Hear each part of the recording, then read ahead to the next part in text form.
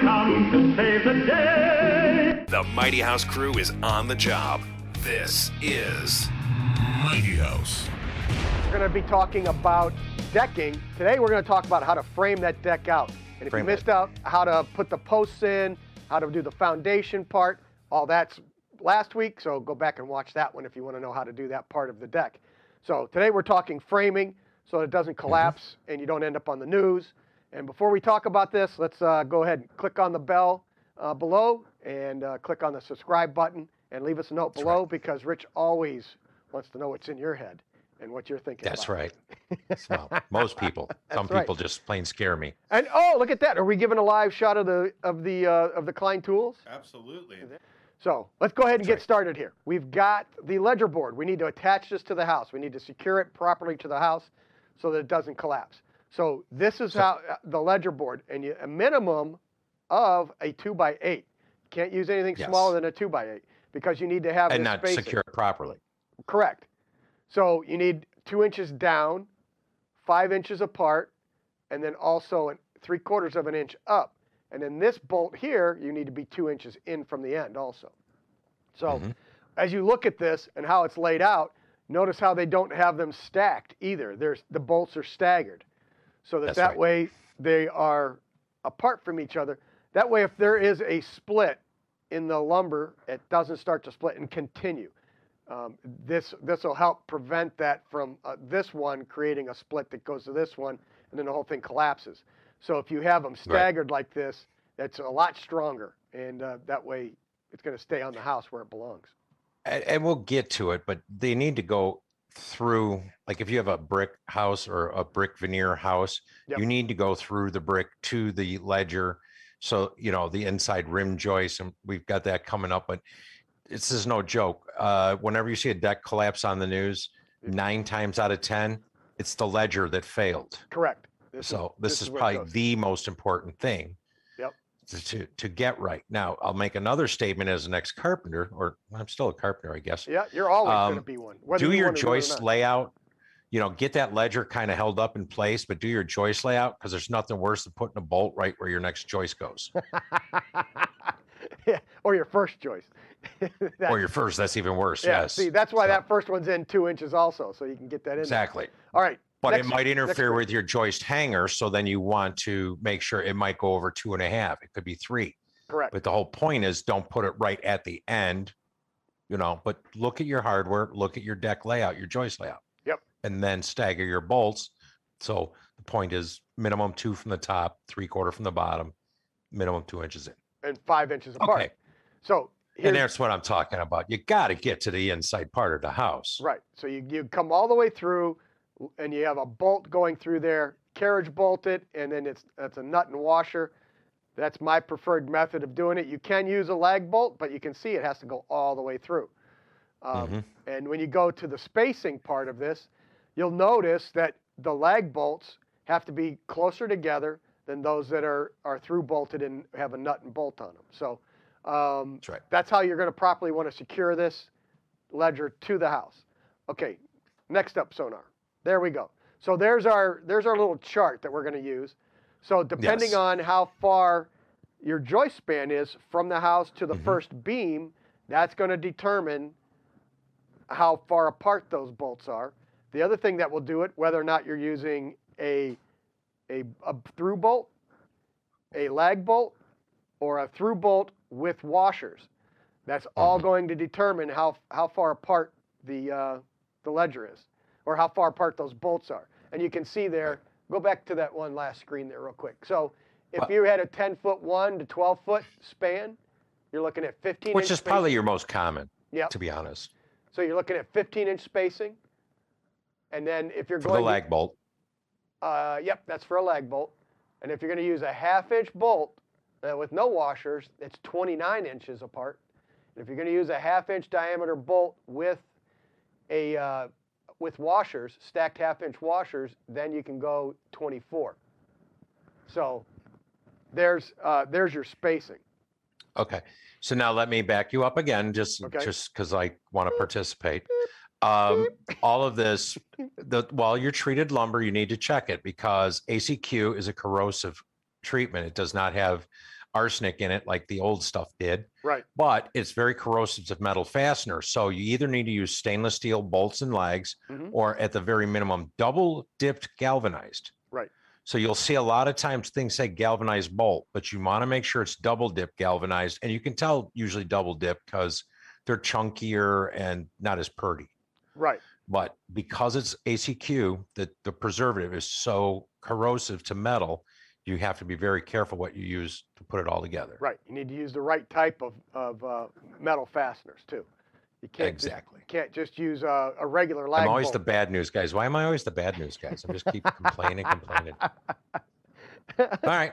I don't know. So how are we going to support this? We're coming off of our piers, our foundation, again from last week, our foundation piers. Now we can put either a 4x4 in or a 6x6. And a lot of this is going to depend on the structure, how it's framed. Your architect may drive what the size of that post is going to be. But also, how do you secure that? You need one of these right here. Right. So last week we talked about the concrete foundations using sonotubes, doing blocks, all types of different types of concrete sort of bases. But what you don't want to do is put a post directly on the concrete and have it wick up water from the bottom. So these strong tie bases, it bolts directly to your concrete pier. Right through there. You slide down that cap that covers your bolt. Then you set your 4x4 or 6x6 post on top of that. And you can see all the nailing opportunities you have. And most inspectors require you to fill every hole. Yep. They're not there as a suggestion. It's part of the design process. And what kind of nails? But joist hanger nails, double dip galvanized. Yep. 16 penny typically. Yep. Even though 8 pennies are easier to get in there. Yeah. Last episode, you guys also said to put a J hook in the concrete on the pillar. Correct. So how does the J hook come in with this apparatus here? So that threaded bolt would come up through there. Gotcha. The upside to using these and sleeve anchors or expansion bolts is that once your piers are poured and the tops are all nice and smooth, you go back from your batter boards, you run your strings over there, and now you can get exact centers for your posts.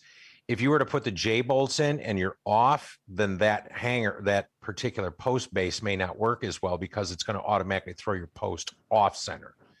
So a lot of times it's better to go back and drill it. It's not quite as strong, but if the concrete cures enough, you're not going to blow it apart. Right, right. And we've also just re-drilled that hole in the bottom of these, elongated a little bit so that you could get it exactly where you wanted it. Right. Then you throw a fender washer on there and bolt it down so that way it's secure. And there are some that are actually available that way where the hole's in the middle, but it actually has a removable fender washer. So you pop it out, move the thing around. Yep. So again, it goes back to what are you buying? That particular one that's in this picture, it's got to be right on. Yep, exactly. Yeah, otherwise you're working it. So aesthetically though, the next picture is going to show us a 4x4. There's 4x4s. And it works structurally, it's sound, but it's kind of spindly looking, and so well, and the other thing is you notice the sway bracing everywhere. Yeah, because it's so high. That's a fairly large deck to have on 4x4 posts with what looks like to be a 10 to 12 foot spacing. So when you're on that deck with 20 people and you're all kind of dancing to something, that deck will start racking left and right, and what it does, it pulls loose from the wall. So the sway bracing helps eliminate that, but if you had larger posts and closer together, it'd definitely be a lot sturdier. Right. So then you have the next picture, which is showing a just noticed there's a lawnmower under there. Go back. There's lawnmower storage area. All right, zoom in. Oh yeah, look at that. There it is. That's why the deck's so high. He needed more storage area. There you go. So it makes you wonder if we put something on the bottom on the joist before we put the decking on there to keep the rain off the mower. That's right. It's an Insta Shed also. See, it's Insta Shed. It's double duty. Yes. So then. Then. Next up, see here they use 6x6. It's a little beefier looking, a little sturdier looking. Aesthetically, I like it a lot better. And then you can see on the bottom there, they actually just wrapped those 6x6s and even made them look thicker and heavier. But even those arched panels. Yep. Act as sway braces because they've tied it all together. Yep. So it gives you a nice look. It's probably, a little too nice to stick your lawnmower under, but hey, a John Deere, you can put your John Deere anywhere and it looks good. That's right. It looks good. Don't knock it. So you can pick, your architect may tell you what size to put in there, but aesthetically, it's up to you. You can use the 4x4s if you're wanting to save a little bit of money, or you can use the 6x6s if aesthetically you like that thicker, beefier look. Well, it gives you a lot stronger deck, and then of course your posts are much sturdier, so your railing's better. Yep. So. All right, there we go. Okay, so beam locations and sizes. We've got another little chart for you here. So there you go. So if you're using a 2x8, you can do a 5' 9" spacing between your posts. If you're using a double 2x10, that's 6' 8", and if you're using a double 2x12, that's 8 foot apart on your spacing for your posts. So, and that is the way they're showing it. There is actually just a single. I don't see him. The picture isn't actually showing a double. But does it make a difference, Rich, if you just nailed a 2x12 on either side of the post, or should they be nailed together? No, I don't think it really matters, but then again, that's just my opinion, so I can wait the email from the engineer again. But no, when we usually do beams or headers, it'll tell you that there is a nailing pattern, that they're nailed together, and it's 3 rows of 16 pennies, 12 inches apart, whatever. So I'm going to say that, yes, it does matter. You do want them put together. Now, what we'll typically do is, instead of setting them right on top, I might do a lap joint, half lap on the top of the post, and then I can through bolt the beams to that post and then just take the top off the post, and that keeps it from racking. Yep. So I think that's where most people end up going and putting one on each side, because with the post running through, it keeps it from racking, but you're not really sitting on a double 2x12. You're sitting on 2 2x12s, which is not the same. Yeah. So again, and we talked about post spacing last week also, because the other thing that comes into play here is the weight, the load. So in last week's episode, we talked about getting your posts and beams figured out based on a 50 pound per square foot load, which is 40 pounds live, 10 pounds dead load. Yep. And that will affect it. So you bring all this together and it starts dictating what you need to have there. Yep, exactly. So there you go.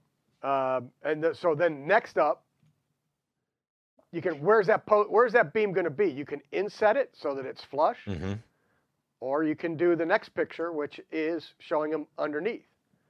Right. So you can support them either way.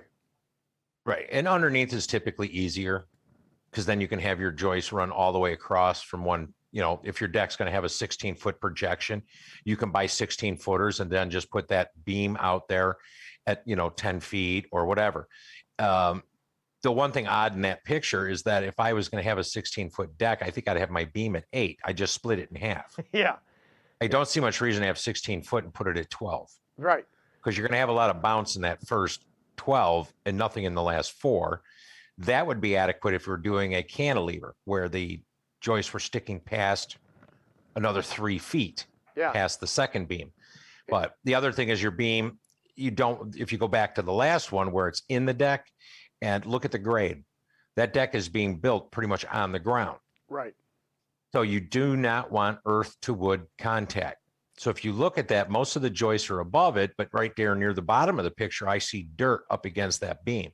That dirt needs to be removed before you install decking. Right. That will promote decay, easy ramp for bugs. Sure. Yeah. And it's that moisture now can wick out of the ground into the wood. And you notice they've got joist hangers everywhere on this. And then even on the outside double beams, there's joist hangers in all those. Which when you're sitting on top, there's different straps you need to use. And you can see on this one, they've got different types of straps to secure that. And I noticed right in here, this looks like a beam that they've got set in the ground. Like a beam under the ledger? Yeah. So they've got the ledger on there, and then they've got this beam, and then these 2 out here, which is odd spacing, but okay. Again, I don't know what they're doing under that deck. There may be a reason. Maybe he's got 2 lawnmowers. I don't know. Well, you got the riding lawnmower, and then you got the push to get underneath there. So yeah, you I don't need know. more spacing. Maybe he's got a pop-up camper. I still don't know why I put the deck right below his windows. Yep, I have no idea. Okay, so the next episode will be removing that window to put in the patio door. Correct. That's exactly how. This one here. Yes. That's exactly what I'll be doing there. I mean, that's what I'm looking at. Like, it looks like the deck goes right to the windowsill. Yep, it's perfect. Yeah.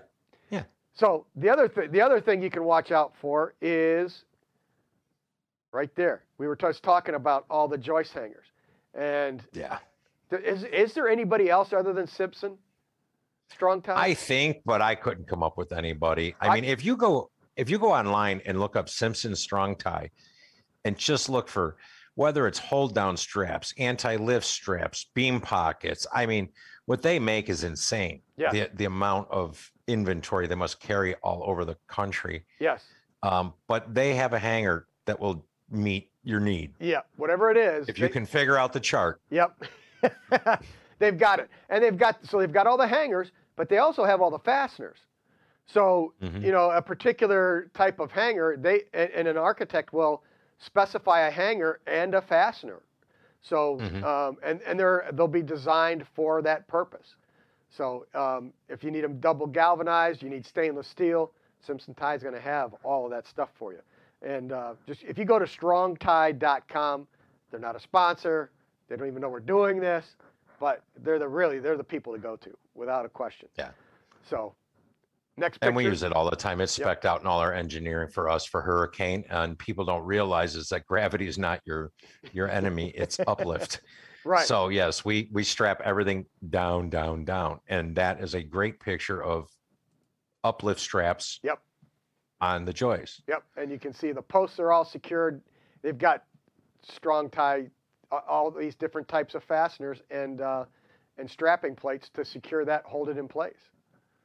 So another note too, though, is so normally when I would attach a joist to a beam, you'd take 16 penny double galvanized nails and you're toe nailing through that joist into the top of that beam. Correct. And what it typically does is it splits the joist. Yep. They crack. So you're weakening it. So when you do this method, you don't have to nail the joist to the beam. You actually just use your hangers to secure everything, pull everything tight, shim it, whatever you need to do. Yep. And you get something that lasts far longer with less damage to the wood that you just paid a premium on. Right. It's going to be stronger and last longer. So, I mean, that's perfect. So, and those things are not that expensive, $4 or $5 a piece, whatever. Right. Handful of nails. It's the labor to install them. That's and the time. That's the well, killer. you get if you're a framer, you have the gun for the joist hanger nails and makes it much faster. Yep, this is true. Okay, next up we have our joist spacing. So if we're going to run our decking across this way, are we going to run it on a 45 out this way? That's going to determine the spacing, isn't it? Or is it all the same, Rich? Yeah, no. If you're running perpendicular to your joist, so let's say I got, 2x8 or 2x10 joists there, and I want to run perpendicular to them, then I can go on 16-inch centers. But most decking, if you're going to run it on a 45 or do some kind of design, then you're going to want to change that framing up to 12 inches on center. Right. So that your spans are shorter. So quite, on a 16-inch center, the diagonal is going to be, 40 inches or something. Well, decking's not designed for that, right? You're going to have bounce in that. Right. And don't hold me to that 40 inches. I just pulled a number out of my head. It's another email. Now, I'll get my construction master and get you the exact number shortly. Yes. Now, here's the thing. If you notice how they've got all this blocking on the ends and on the corners, that's because they're going to picture frame that decking. So they're going to run a couple boards around it and put a border on it and then have that decking inset. So if you want to have that look, this is the kind of framing and blocking you need to do before you try putting that decking down. Because if you don't do this now, it makes putting that decking down even more difficult. You're trying to go back and fit it in underneath so that you can support the decking properly. So this is a great way to get that blocking in there so that you can. And there's nothing wrong with doubling up a joist where that joint's going to be so that you've got full 1.5 inch bearing, because The treated lumber, I mean, if you have a moisture meter and you want to check treated lumber, my moisture meter with treated lumber is usually a hammer. Hit it once. When you get splashed, I'd call that about 110% moisture content. So you can do a beautiful deck, but as that stuff dries out, it shrinks. Oh, yeah. And it starts pulling away. So trying to split joints on an 1.5-inch board, 3/4 inch, each way, they start shrinking, pulling away. You just don't end up with the bearing that you thought you had. So wherever you're going to do something decorative, it's not a bad idea to just double up the joists, give yourself 3 inches to work with, and you'll have something that'll be much more durable. And again, in your total cost, a couple of more boards. I mean, if that $40 is going to kill you, you're probably not doing the right deck.